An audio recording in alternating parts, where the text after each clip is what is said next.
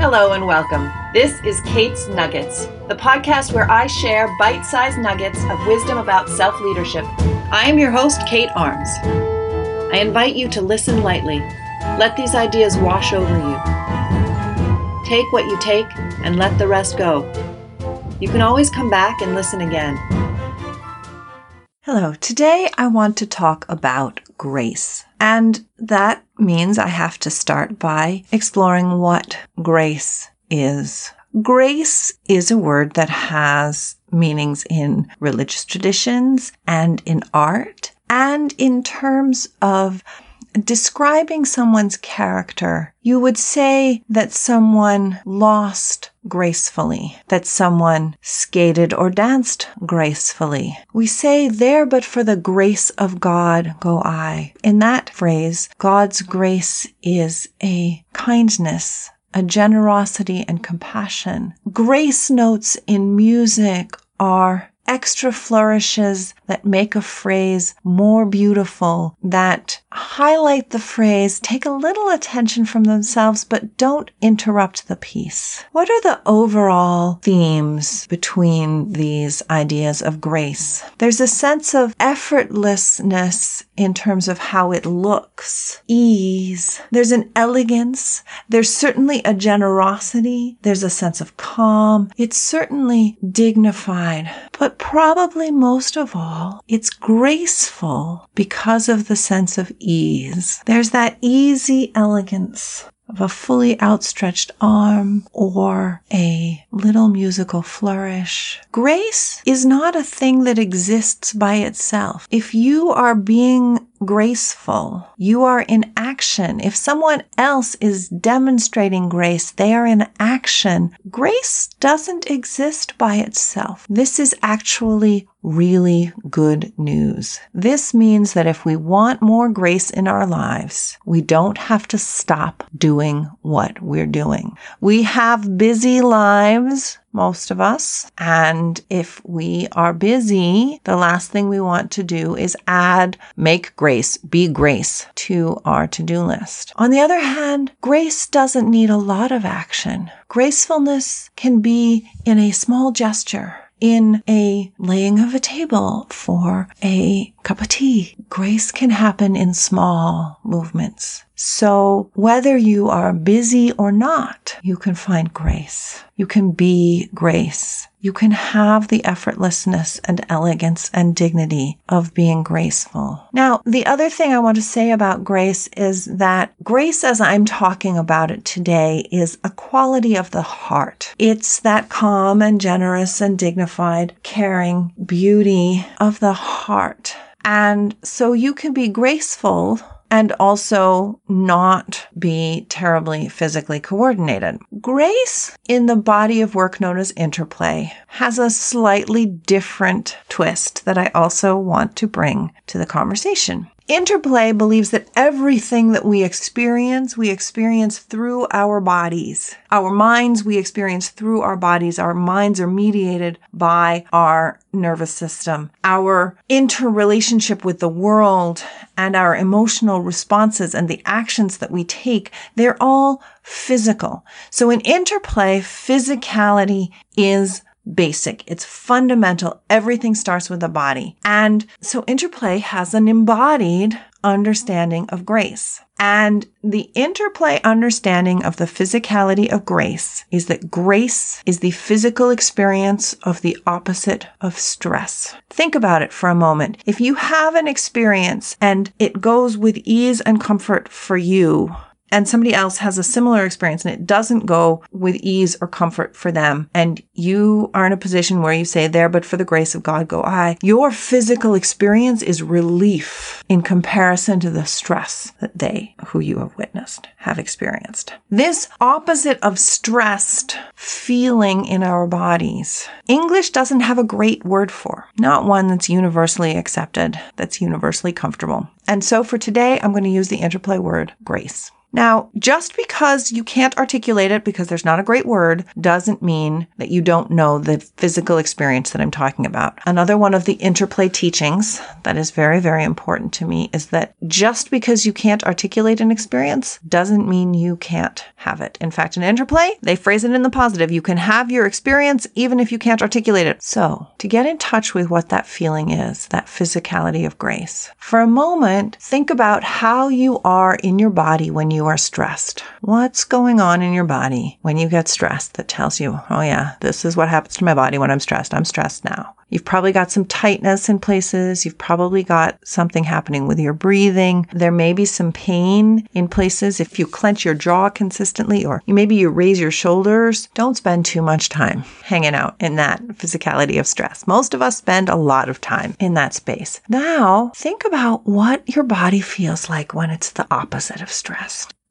There may be some calm. There may be a sense of free movement. There may be a sense of openness. There may be a sense of flow or engagement.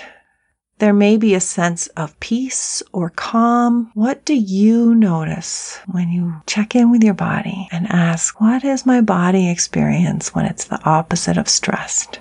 What is your experience of that? Now, the neat thing about being in the experience of the physicality of grace is it keeps us in touch with our creativity and our kindness and our clarity and our compassion. And it's a very powerful thing to be able to do for ourselves, to take ourselves into a state of grace. So in order to be able to consciously take ourselves into a state of grace, we have to learn what has that impact on our body. So think for a moment, and you might want a little later to write down a list of the things that when you do them, you feel the physicality of grace in your body. It can be really tempting to put down the things that are fun when you first start making a list. And if you notice yourself going for the things that are fun and exciting, I want you to check in with yourself and just notice, what do you feel when you feel the opposite of stress? Because there's an energy and a drive that can happen in the state of grace, but it's not fueled by the same level of adrenaline as the things that are exciting are. And you want to be able to have a choice. And so you want to be able to create grace or excitement. They're two different experiences. The thing about grace is that spending time in a state of grace is really, really great for our body. Our body rests and recovers and heals and is open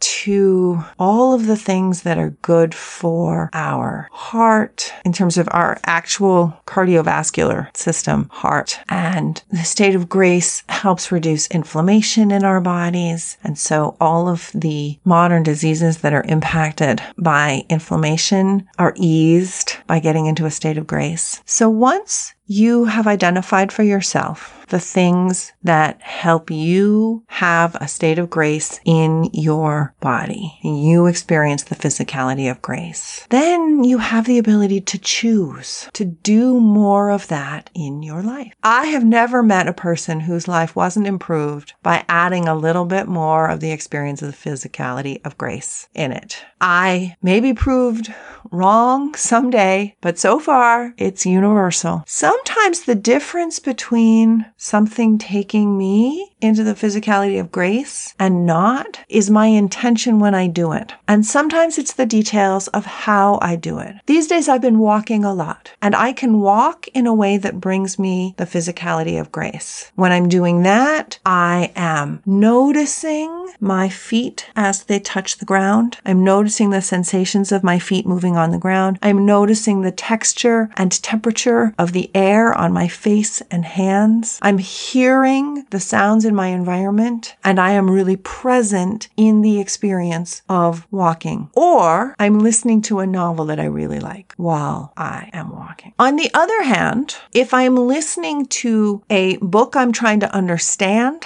or learn from while I'm walking, I get worked up in my head and it doesn't bring my body grace at all. I'm more likely to experience the physicality of grace when I walk at sunrise or at sunset than at any other time of day, because when I'm walking at sunrise or sunset and I notice the changing light, I settle into awe and wonder and delight in the universe. I often find this happens when I am walking in woods or by water in a way that it doesn't happen when I'm walking in my suburb. The details matter. Learn what details matter for you, and then learn to become a grace operative for yourself. A grace operative is someone who walks in the world looking for opportunities to increase somebody's sense of grace. When you become a grace operative for yourself, you are taking your wisdom about what creates the physicality of grace experience for you, and you are choosing to do the things and put yourself in the places that make that more likely. And for many of us, we get a kind of delight out of bringing that sense of grace to others. So I invite you also to consider what it would be like to be a grace operative for the other people in your world. Now, being a grace operative requires a bunch of things. It's kind of related to doing random acts of kindness. Being a grace operative requires noticing what seems to be going on when the person you're a grace operative for experiences the physicality of grace. What are their triggers for that experience? What did they respond to with grace in their body? And then how can you introduce more of that in their life as a gift to them? Remember, grace looks effortless, is elegant, generous, calm. So being a grace operative for someone is to be generous, gifting them with things you hope will provide them with grace in a way where they don't see you're working, where it looks effortless, where you stay calm and dignified and not attached to whether it actually brings them grace or not. Having done your best to identify what would, and to, in a way that looks effortless, that creates no obligation on their part, put it in front of them in hopes that it brings them a moment in which they experience the physicality of grace. What would the world be like if more of us walked through the world thinking of ourselves as grace operatives? If you're enjoying Kate's Nuggets, please share it with your friends. And please write a review on iTunes so other people know what they would get if they listened too. Thank you. To dig deeper into the topics I cover on the podcast, follow me at Instagram.com/SignalFireKate or at Facebook.com/KateArmsCoach. To take this work deeper and learn how I can support you personally as your coach, email me at kate@signalfirecoaching.com to schedule a free consultation. Here's to thriving. Catch you next time. Kate's Nuggets is a Signal Fire Coaching production. The music is adapted under license from Heroic Age by Kevin MacLeod.